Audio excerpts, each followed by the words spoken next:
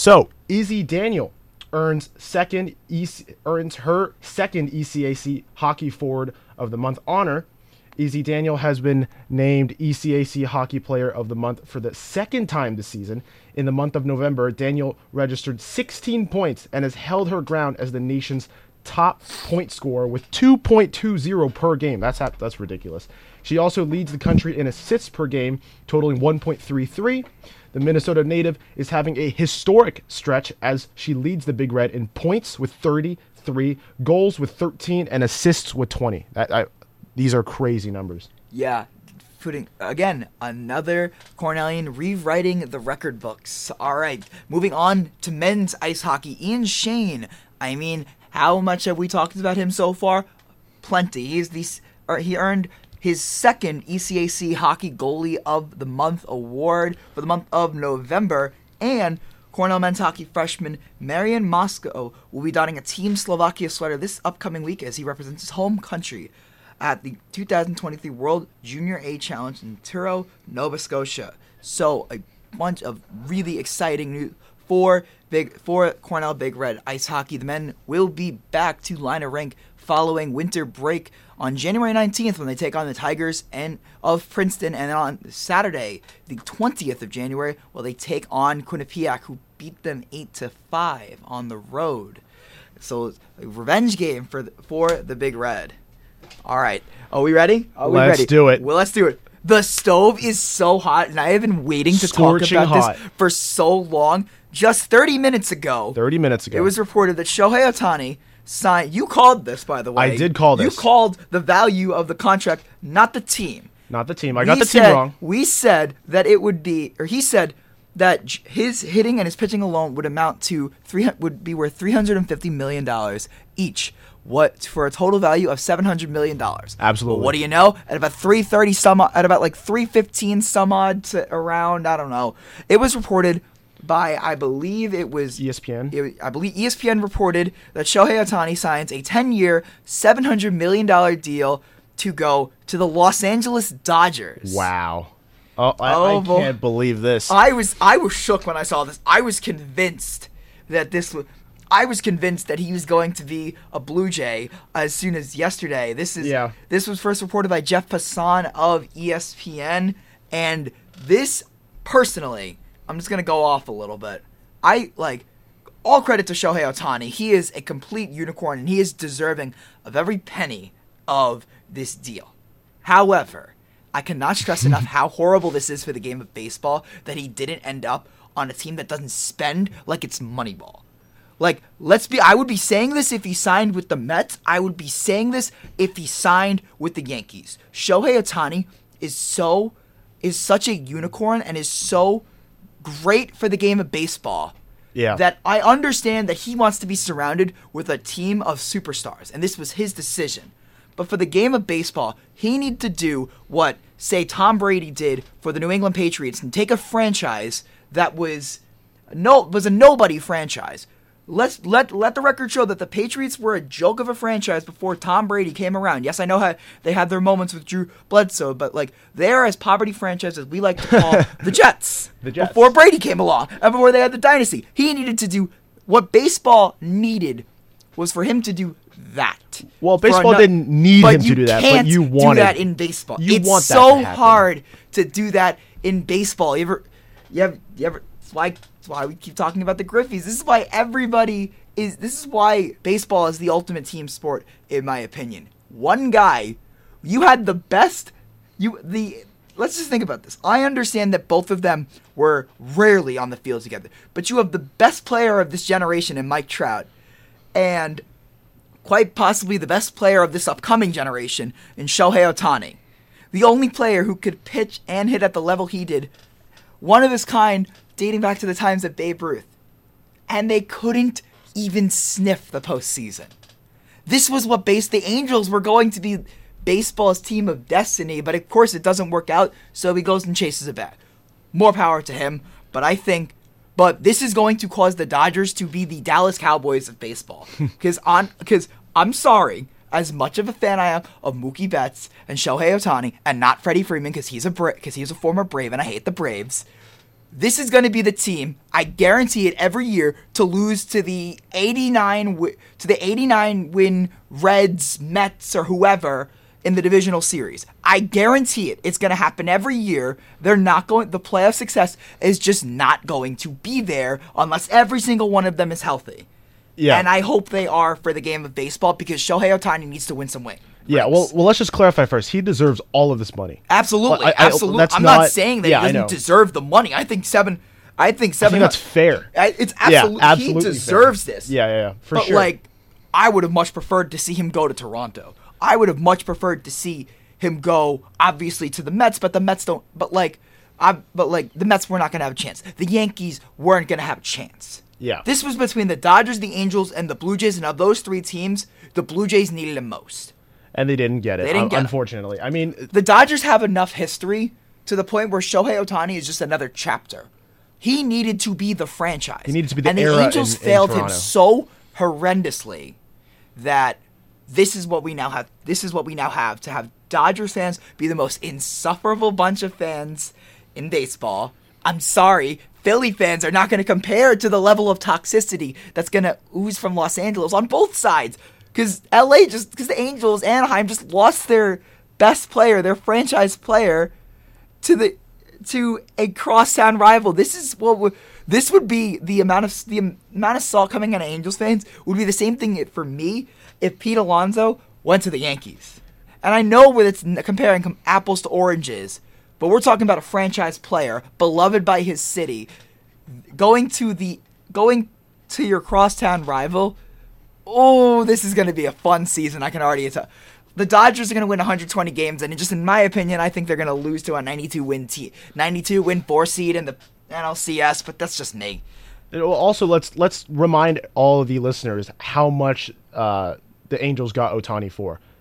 Almost 700 guys. Pennies. Yeah. I mean, the way the Angels absolutely blew this opportunity and the way that they treated Ohtani. They blew his first contract. Yeah, I mean. This is what happens. We always talk about team building in the NFL where your championship window is the largest when your quarterback is on a rookie deal. When you have to pay your quarterback, then you have a lot less opportunities to surround him with talent, and the same thing can be said with a star hitter or a star pitcher in baseball. Once you have to start spending $30, $40, $50 million a year on a guy, let alone 70, the opportunities to surround him with other talent to build a championship roster is slim to none. Yeah, I think that's one of the most ironic parts of sports is you have that franchise guy locked in, but sometimes that might hurt your team more because now you have to pay that player so much.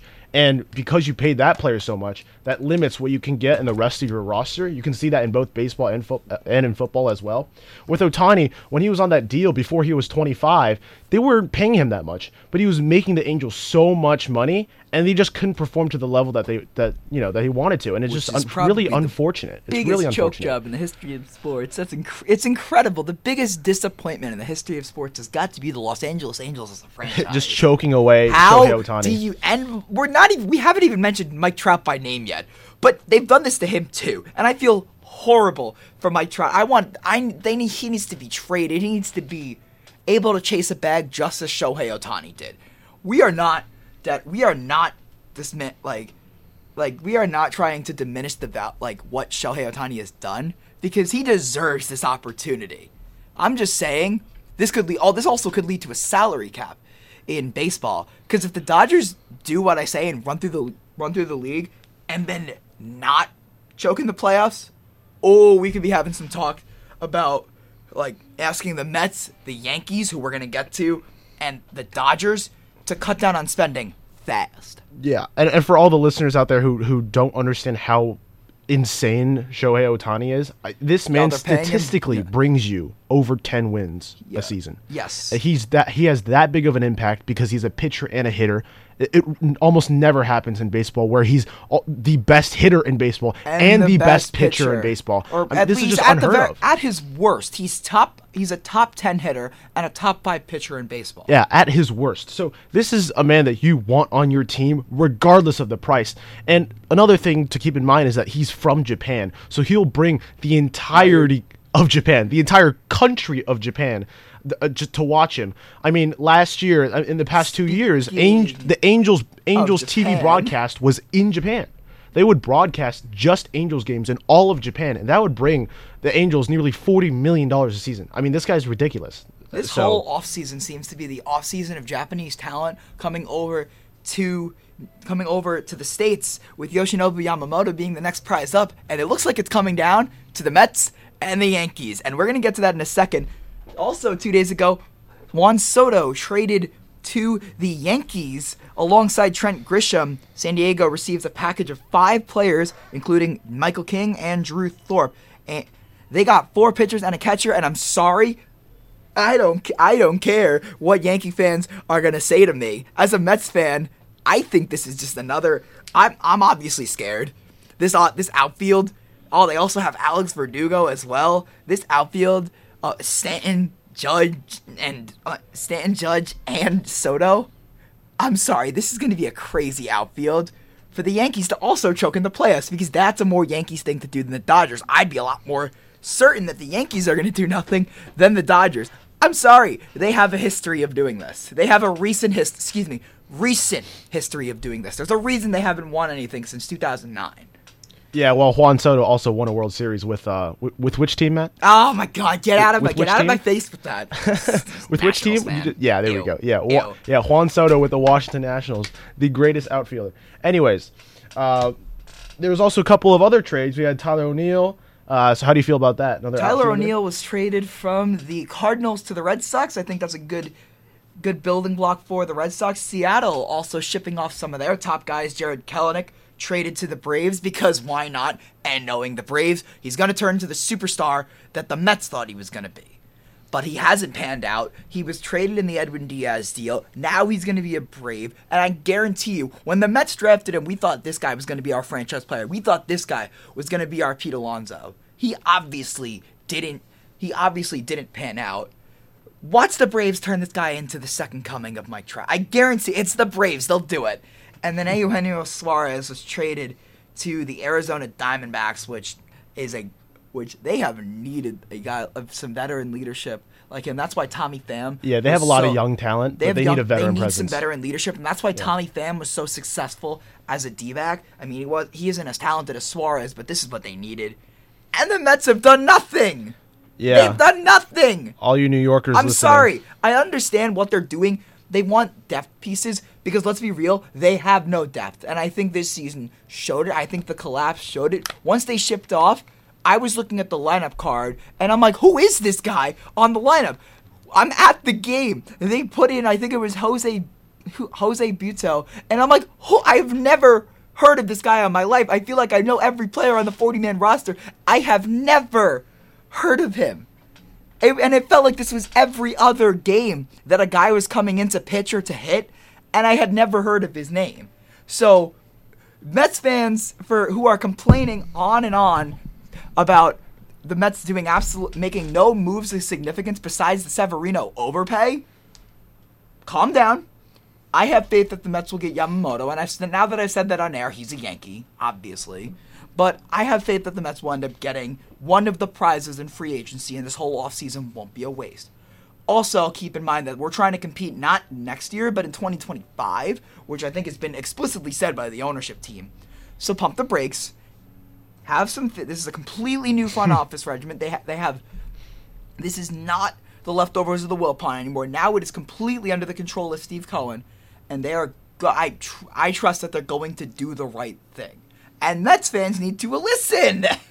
They need to listen. Don't. All you New York Mets fans, listeners out there, just patience, okay? Patience. I bashed on like 5 other fan bases. I bashed on the Angels, the Dodgers, the Yankees, the Phillies. But like Mets fans are so perpetually negative, and I know this because I am one, and I'm not any different. But please. There's light at the end of the tunnel. There's light. Okay, that's a little harsh. That's a little too far. But like, the comment section on every single tweet of a signing by the Mets is just, we want Yamamoto. Who is this guy? This is why we're going to win 60 games. You're not going to win 60 games. This team is at least a 75, 80 win team. And that's with Mets still developing talent like Mauricio, like Beatty, who still has... have you seen these workout videos of Francisco Alvarez?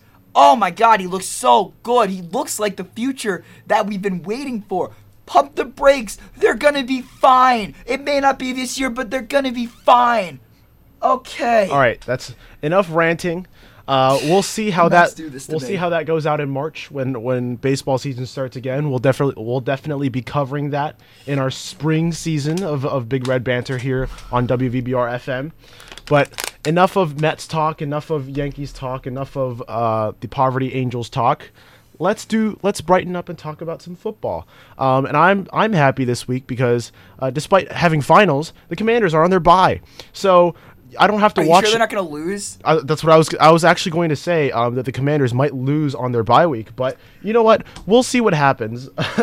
But let's talk first before we make our NFL picks for this week. Let's talk about some stardom sit-ems. So, to start, I think Nico Collins needs to be a must-start for your fantasy team after Tank Dell unfortunately got injured last week with some very terrible play design on a run. So Tank Dell is out for the rest of the season if you have him. One of the greatest waiver pickups of this season, unfortunately out for the rest of the season again. So Nico Collins is going to be C.J. Stroud's number one option in Houston. So I would 100% start him against the Jets. The Jets have just been falling apart more and more and more with their QB situation, but now on defense, their run is hard to stop, and that's going to affect the pass as well. I would highly recommend starting Nico Collins if you have him on his bench. A lot of people have been debating this, but now that Tank Dell's out for the rest of the season, 100% start him, along with that Houston defense special teams against the Jets. Again, the Jets QB situation, conspiracies about who was the one who ratted out Zach Wilson online about how he doesn't want to play for the Jets anymore. Personally, I think could be another QB or something like that. But you know what? That's just a conspiracy, right? It's just we don't really know what happened there. But the news is basically saying that Zach Wilson doesn't want to start. He's been chosen as starting, but he doesn't want to play anymore. Who knows? Boy. Who knows? All right. I mean, the Jets QB situation, I think this is more of a coaching problem now. But regardless, fantasy-wise, I would start Houston's defense. There's a video that I saw of a Jets QB versus the Colts, who this was to actually win a game, which the Jets haven't done as of late. But he just takes the snap and turns around and chucks the ball at the back of the end zone. Zach Wilson is so disgruntled with the Jets front office and what they've done and their mismanagement of his promising career. He may as well do that, and that bodes well for the Texans' defense and fantasy. Yeah, and he might have a better passer rating if he does that as well. So let's move on to... Sorry, Jets fans. Let's move on to Russell Wilson against the Chargers. Chargers' defense has been slacking lately. Russell Wilson has been cooking lately. This game. I cannot wait. It's going to be an interesting game for sure. Divisional AFC West divisional rivalry games are always so unpredictable. They're always so fun, and it's just pretty much you could pretty much just call the AFC West the Big 10 and the Big 12 because the games are so chaotic as if they're like college games. They're so fun. I cannot wait for the shenanigans that are going to come out of this game. I cannot wait either. There's definitely going to be some weird, shenanigans, someone's going to pull a trick things. Play. Yeah. A wide receiver's going to throw a touchdown. Only in the AFC West. Yeah, only in the AFC West, guys. So, you know what? I would actually put that game on watch. Maybe Russ will pull some Patrick Mahomes stuff and throw the ball with his left hand. Yeah, he's going to chuck it up to Cortland Sutton for a touchdown with 1 second left in the game. Things like that. Yeah. So, just keep that game on alert. If you have Russell Wilson on your bench over someone, I would start him. Start him. All right, let's now go to the sit-ems. Boo. I would definitely sit both Cowboys and Eagles defenses with this amazing Sunday Night Football game. I'm so excited for this one. Tomorrow I'm going to come home from my stats final and just do absolutely nothing and just watch football for the rest of the game. I'm probably going to go to my final at around 1 o'clock, up like 13-something, up like 13-4 in fantasy. I'm going to come back down 70 to 6. Come back down 70 to 30. Yeah, I mean, this is must-watch football. This is as best as it gets.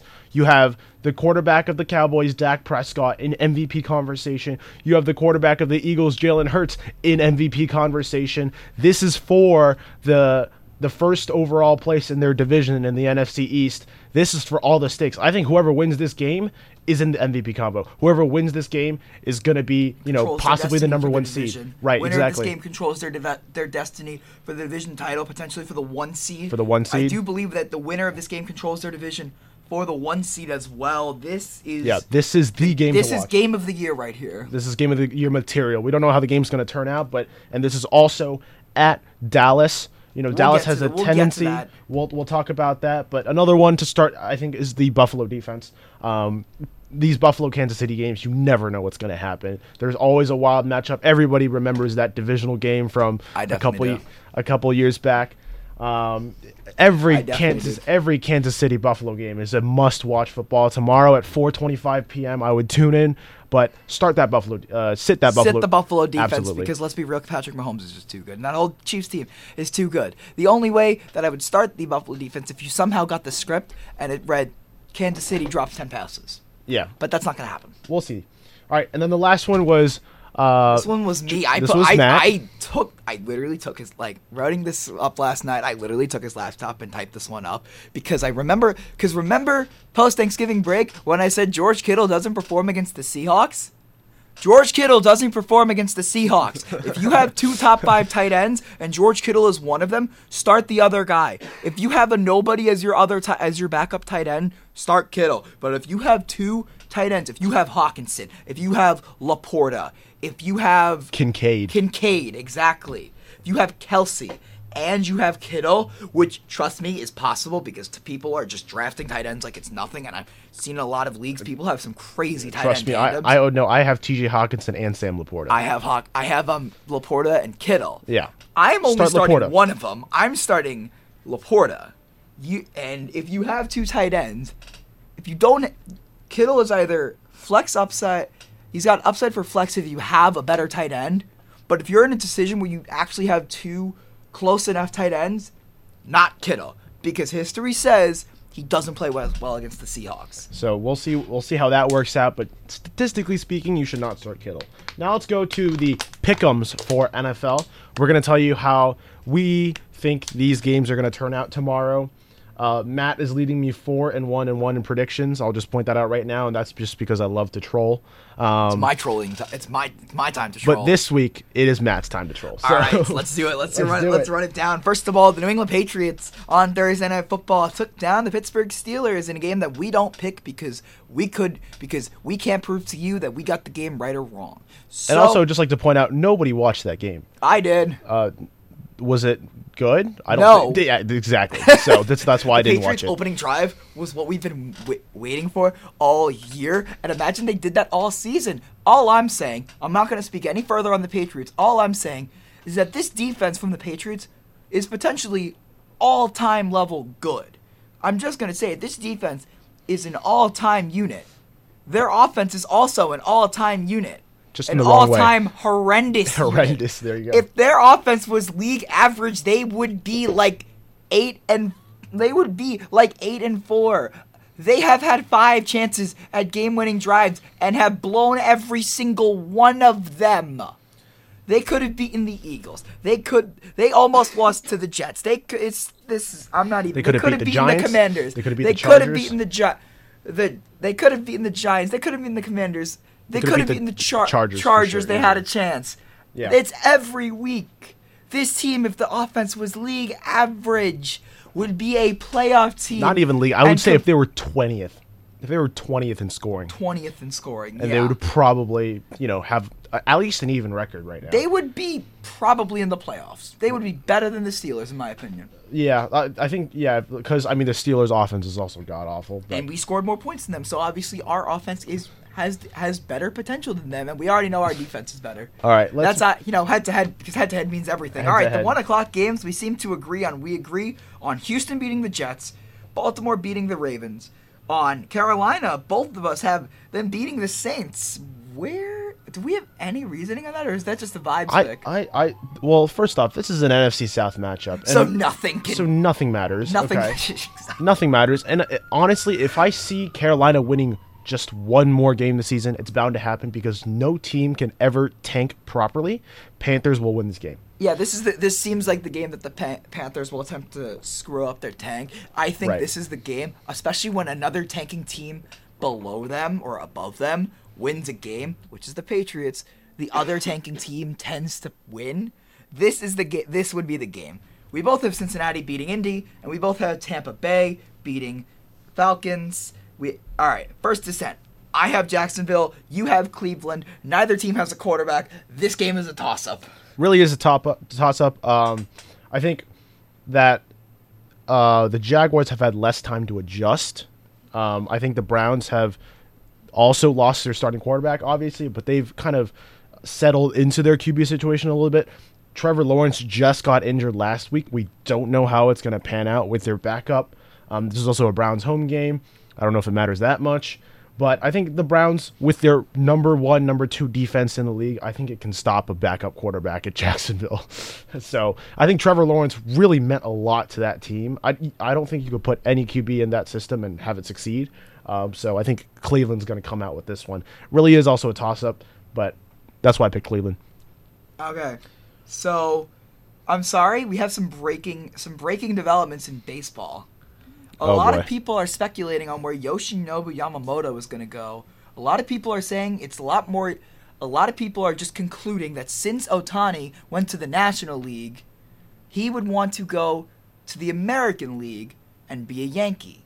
That's all. I'm just going to leave it at that. Let's save that for We know it's between the next Mets and the Yankees. And we know the Mets just took a visit to Japan to visit Yamamoto. But with that Ohtani signing, now that he's in the National League, all I'm saying is it could sway the odds in the Yankees' favor. We'll see. All right, back to football. We both have Detroit over the Chicago. No surprise. We both have San Francisco over the Seahawks. No surprise. We both have the Vikings over the Raiders. Also not a surprise. KC, Buffalo. What are we doing here picking the Bills? So I think KC, Buffalo is really almost like a divisional matchup at this point. They play every single year, and you never know what's going to happen. Chiefs have beaten the Bills a couple of times. Bills have destroyed the Chiefs a couple of times. Regardless of what their record looks like, I think this is going to be a toss-up. It's going to be a great game. The Bills have shown that they can play at a high level, even though they've lost some very, very questionable games. Broncos. But they've also shown that they can play at a very high level, just like they did with the Eagles. I understand that game went to overtime. If this game also goes to overtime, it's a done deal. They've lost. But if they can smash this out in 4 quarters, I think the Bills will come out on top.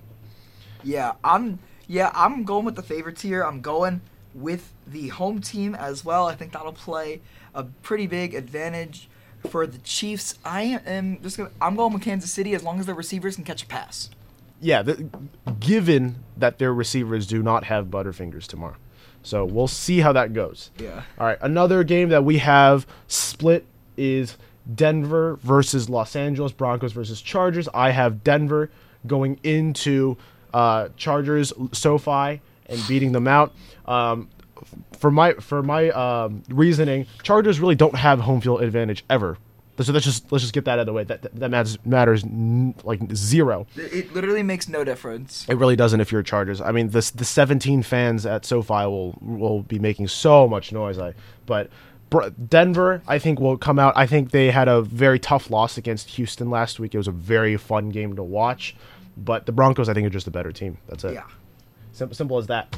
All right, next up we have Eagles versus Cowboys. Game of the week, possibly game of the year at this point.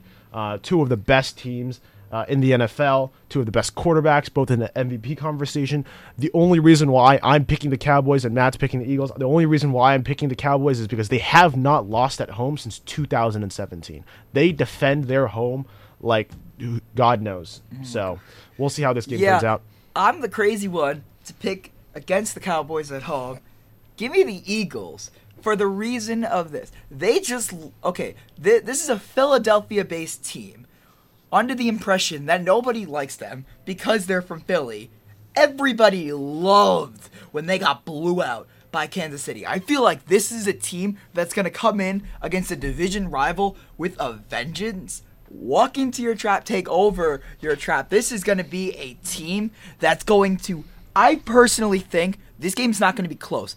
The Eagles are going to come out with a vengeance, with a fire, and I think this team matches up extraordinarily well. I think Deron Bland is sort of on the decline. I think A.J. Brown goes for at least 100 yards and a touchdown, probably 2 touchdowns. I think this Cowboys defense, I think as long as the Eagles offensive line, which many believe to be the best unit in the league, is able to keep the pressure on Jalen Hurts to a minimum, I think the Eagles win this game by 2 possessions or more. 2 possessions or more. I would disagree with Eagles that. 31-14. 31-14. You heard it here, guys. I think the Cowboys defense is really just going to keep Jalen Hurts from scrambling up the middle, keep him from running, and if they can just contain Jalen Hurts, as you heard, Nick Bosa said they already have the blueprint out for him. I think the Cowboys will follow that, I think it will be a close. There's no blueprint. The entire protection scheme is going to change. The Eagles are too smart a team to just keep doing the same thing with a team who has very similar weapons. Well, they have been doing the same thing all year. So the Eagles, I guarantee you that the protection packages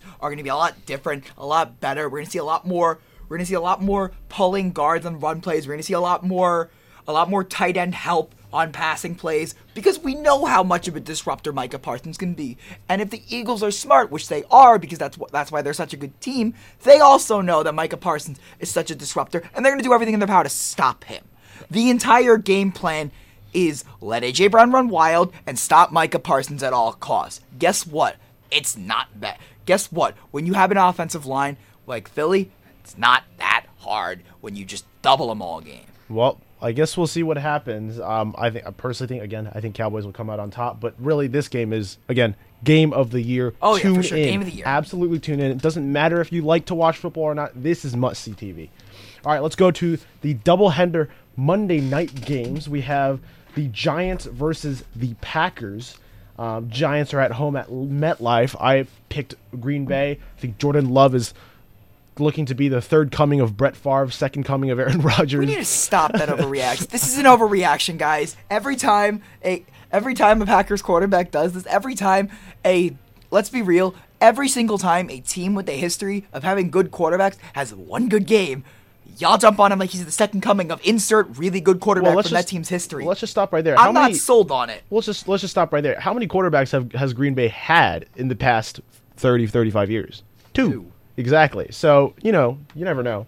I think Jordan Love played a fantastic game against Kansas City. He looked very good. Very good. I don't think it was that Kansas City defense was lacking. He was just dotting them up. You go look at the highlights online. You go look at the plays that Jordan Love was making against Kansas City. He did kind of resemble Aaron Rodgers. Like, unironically, he did kind of look like Aaron Rodgers. How he was reading the field, how calm he was. He wasn't really breaking the pocket too early. He was kind of staying within his tackle box, staying within himself. I loved how he was able to step up in the pocket and just deliver accurate throws with poise. With that being said, this one's a pick coming directly from my brother who was on the 4th episode of Big Red Banter, who is all in on the Tommy DeVito train. Give me the Giants. Give me the Giants. Give me Tommy Cutlets. Give me Tommy Cutlets. Exactly. Cutlets. Don't ever pick against Tommy DeVito. All right. Don't ever pick against Tommy DeVito. He's doing the Italian thing right now. Matt's doing the Italian thing right now in the radio station. I can do that. Oh, there we go. All right. Excuse me. All right. Final game. The second game of the doubleheader Monday Night Football games. This week we have Miami against the Titans. I think we both picked Miami. Against the spread as well. It's a 13-point spread. I don't care. It doesn't matter. I think Tyreek Hill is going to have like a 200-yard game. Tyreek Hill is just ridiculous. I mean, I don't even know what to say about the Miami Dolphins. I mean, their offense is just so explosive. I don't see Tennessee stopping it at all whatsoever. As long as Miami's defense plays a bad game, I'll be a happy camper. I got Derrick Henry in a must-win fantasy game, and I need him to at least go for like 17 points, which for Derrick Henry this late in the season shouldn't be that hard. So like, please, thank you. I don't care what the Dolphins do. I care what Derrick Henry does. I still think the Titans are going to get absolutely destroyed in this game, but that will do it for our time. Well, there's one more matchup. It was the Commanders against the bye week. Bye week by 20. Moving on. That will do it for this week in the NFL. When we come back, let the debates begin. The College Football Committee has spoken, and we have our takes. So when we come So when we come back on Big Red Banter, it's going to be some college football and the in-season tournament.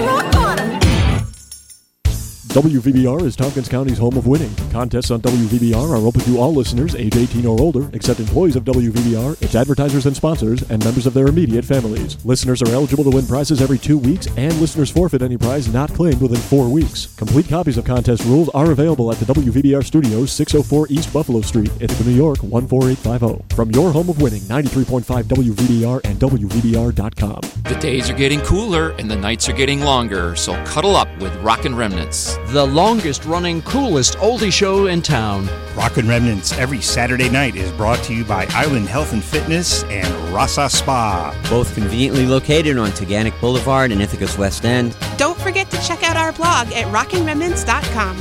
That's Rockin' Remnants every Saturday from 6 to 9 on WVBR-FM and WVBR.com. All right, and we are back, ladies and gentlemen. So we've gone through Cornell sports recap, we've gone through baseball, we've gone through football. We've gone through the stuff that people actually want us to talk about, but now we're going to the stuff that we want to talk about. College football, so far, already ongoing today is the Army-Navy game, which America's game played at the home of the New England Patriots. How fitting. Right now, the Black Knights of Army are up 10-0 on the midshipmen. Meanwhile, the entire game day crew picked Navy. Bill Belichick did a headgear pick. It's like pretty funny, yeah. He put the Navy helmet on from I believe it was the 60s. Absolute. Yeah. Tossed it on and he said, "Give me Navy," basically. Pretty much, yeah. And nobody can ever tell me that Bill Belichick is not a fun person. ever he again. is a very fun person when you're not talking about NFL. Okay? Exactly. He is strictly business when it comes to football, but he could, this man can have a little bit of fun, as people have seen in the past. This is why everybody loves Bill Belichick, right? Yeah, everybody. Everybody is a New England Patriots fan. I'm not speaking for the average NFL fan, of course. I mean, he hasn't tormented all of your franchises for 20 years. All right. Well, I don't want to go into that, but let's talk about the current college football standings and what teams got into the playoffs. Just to remind everyone, the number 1 ranked Michigan is in the playoffs. Number 2 ranked Washington is in the college football playoffs. Number 3 is Texas, hook 'em. And number 4 is Alabama Crimson Tide. Here we go. Guess who got left out? FSU got left out. Florida State got left out of the playoffs. Here we go. So, first of all, do you think they deserve to get in? Florida State? Yes. Absolutely. I'm gonna have to disagree with you. Absolutely. Okay. So FSU getting. Everyone's saying FSU getting left out of the college football playoff was an absolute travesty, and I'm here to tell you, do you want good football to be played on New Year's Day? Do you want the Rose Bowl to be the granddaddy of them all as advertised? Because I'm sorry, if you put FSU out there with Tate Rodemaker as their quarterback, it's going to be as bad as Alabama versus Cincinnati, as Georgia versus Georgia versus TCU. Do you want competitive football in the playoffs? Yes or no? If yes, suck it up, accept the committee's ruling, and let Alabama play, because I got a feeling that Michigan doesn't know what's coming to them. There's a reason Michigan looked visibly upset when Alabama was revealed to be number 4. It's because they're scared. And I'm going to go on record right now and say that Alabama wins this Rose Bowl and then goes to the college football playoff and wins. You're not stopping Saban on a mission. Alabama will be the national champion, just proving every single one of you who thinks FSU should have gotten in wrong. Well, let me say this right now. If the college football playoffs matter that much, which they do obviously, at that point, what is the point of the regular season? Okay? At this point, if you're not going to let an undefeated Power 5 champion into the playoffs, what's the point of the regular season? At this point, just pick 4 teams before any games happen and just let them in. Okay, if we knew this was the outcome, you should have just picked Alabama before the regular season even happened. How do you let a 13-0 ACC champion out of the playoffs? This is the first and only time this has ever happened in college football. I think part of the reason is because of TCU last year getting destroyed by Georgia in the playoffs. That scared the committee a little bit. They were like, we don't want this to happen again. And they saw that Jordan Travis, was injured, and they were like, let's just leave Florida State out. You cannot do that. The backup was playing just fine against decent teams in the last 2 games, all right? And if you're going to argue that he's that important, why was he not nominated for the Heisman? Yeah, I agree with that. He wasn't even I don't even think he was top 10. No, he wasn't. Which is crazy. And you're going to leave Jordan Travis out? Okay, I'm going to agree with you on that. This is crazy. The hypocrisy of I understand the vote. Let's be real. Let's just make this known. The College Football Playoff Committee and the voters for the Heisman are different groups of people. Yeah. However, the fact that FSU got left out and Jordan Travis wasn't even top 10, J.J. McCarthy was receiving more votes for the Heisman than...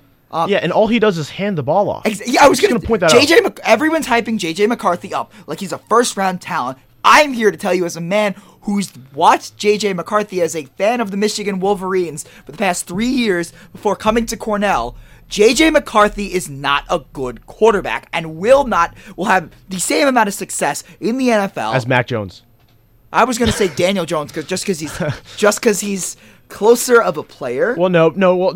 Well, let's just say J.J. McCarthy. Mac Jones is actually not as athletic as Daniel Jones. Just pointing that out. That's what I'm saying. J.J. McCarthy. Well, J.J. McCarthy's closer, in my opinion, closer to Daniel than Mac. Because coming out of college, we were not having questions about Mac Jones' arm talent. We were not having questions about that. He was making every pass in the book to the likes of Devonta Smith and Henry Ruggs, and I think that's why we all got deluded about Mac Jones because of the weapons that he had. I'm not going to say that he's good, he's not, But let's be real when I say J.J. McCarthy should not be in the is Heisman a product conversation. of the system. Well, he's not. He's only 10th. Well, yeah, but he he should not be higher than Jordan Travis. Yes. Are you kidding? What are we doing? Okay. And let's go back to that FSU debate. Again, I'm going to repeat this. There is no way you do not let a 13-0 ACC champion into the college football playoffs, regardless of the outcome in the playoffs. You have to understand. Kill the ACC. It doesn't matter. You have to realize that these teams play just for a chance to get into the playoffs. You have to realize it doesn't matter. Like the 4 best teams, the college football playoff committee has done which teams are the most deserving for the entirety of how long it's existed. And after TCU last year, they looked at it and they were like, we're not doing that again. Now it's going to be 4 quote-unquote best teams.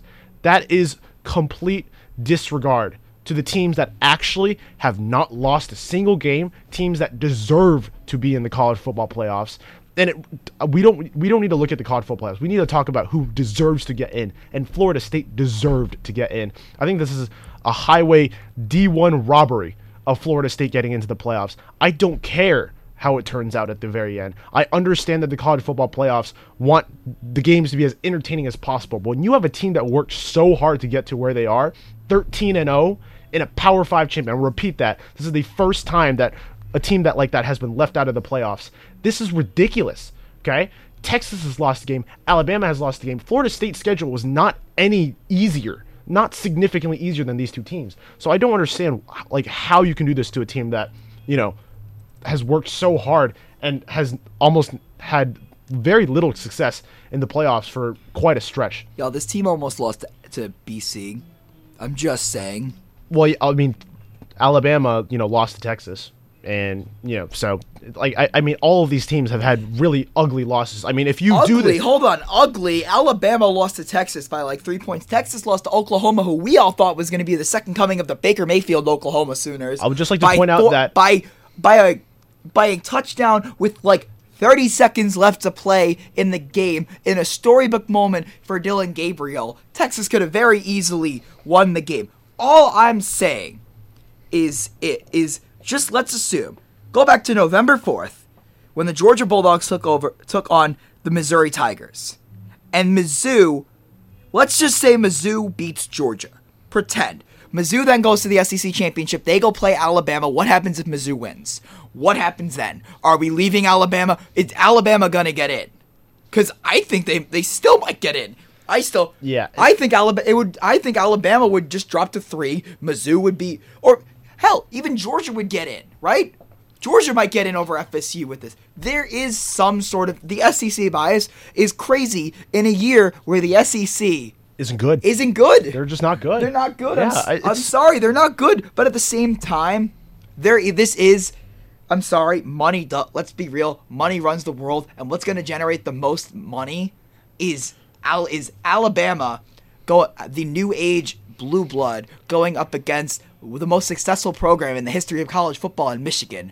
Either them or FSU. Still a storied program, but it's that or Alabama. What's going to make them more money? What's going to have them more... Well, obviously it's going to make more money, but you realize that's part of the reason that the game is against. Could you imagine this happen in the NFL or the NBA or college basketball? I mean, it would just be ridiculous. It would be crazy. Everybody would be strongly against Why it. play the games? This is exactly what's the point of the regular season? Why play the games? It's a terrible situation, but it's the college football playoff on its website before Travis went down listed unavailability of key players as one of its selection criteria. Y'all, this is not new. This could have been a scenario we saw in any other of the 10 years. I'm just going to point out right now that J.J. McCarthy is not a key player. Okay. So if you're gonna do that, Michigan should not be in the playoffs either. Fair enough. All I'm saying is unavailability of key players. This is not new. This has just not been relevant up until this year. Right. I'm not upset at the people who think that FSU going undefeated and not making the college football playoff is wrong. I'm mad at the people who think that FSU not making it because of Jordan Travis being out is something made up by the committee and unjust. Now, yes, there is some sort of unfairness, but this is not new.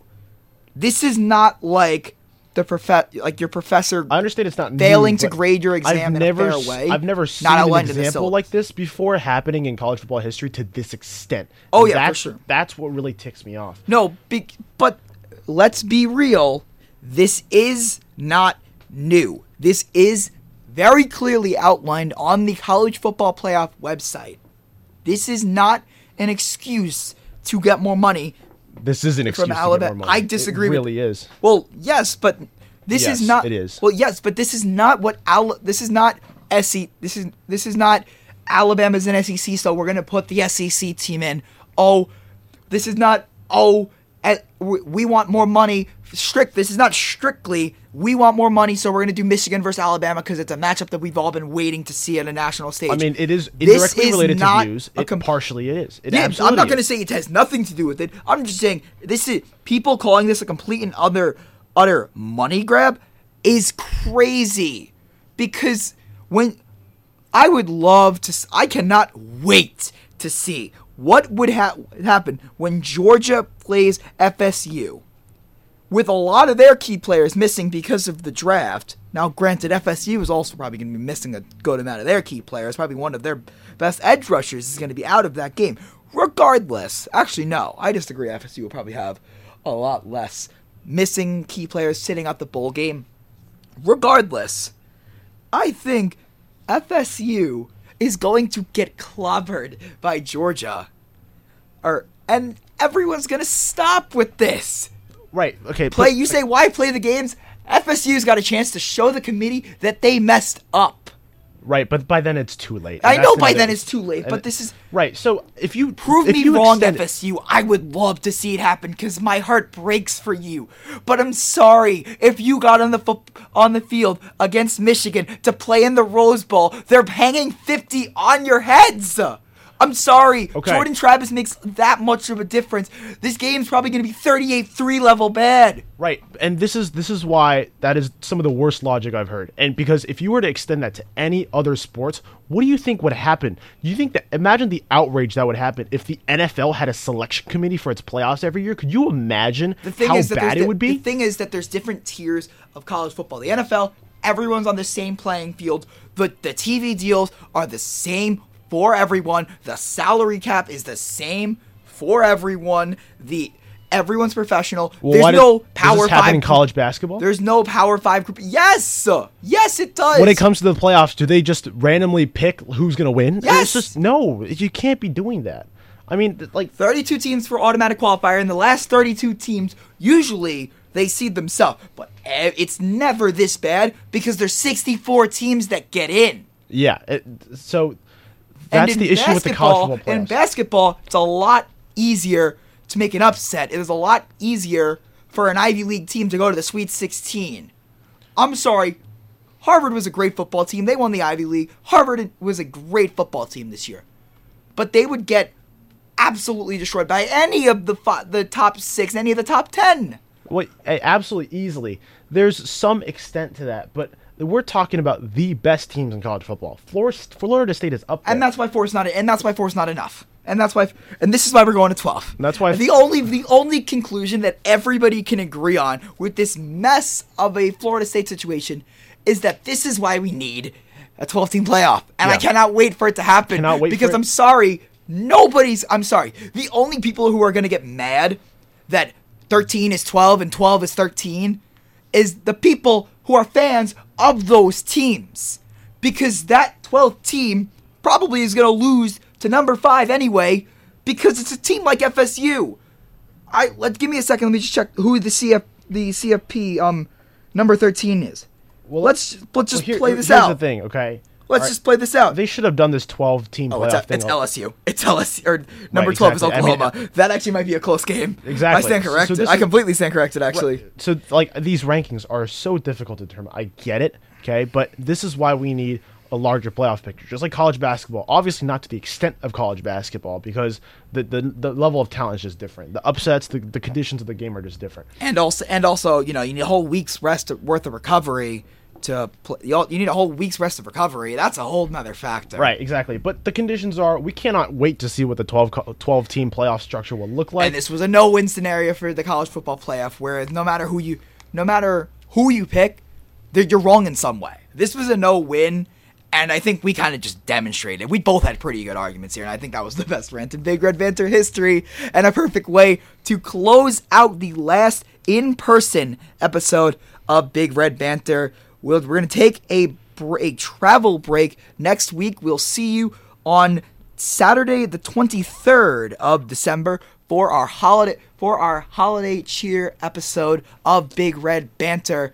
Coming up next is Happy Hour on WVBR, but hold on, we're not done. We will be airing remote shows all through holiday break until we get back on the 20th of January. So we will see you in 2 weeks on Big Red Banter. Now coming up is Happy Hour. You're tuned in to WVBR 93.5, Ithaca's Alternative. This is Jerry Sheng and Matt Mano here, our wonderful sports director. We are signing off, and we will see you in 2 weeks.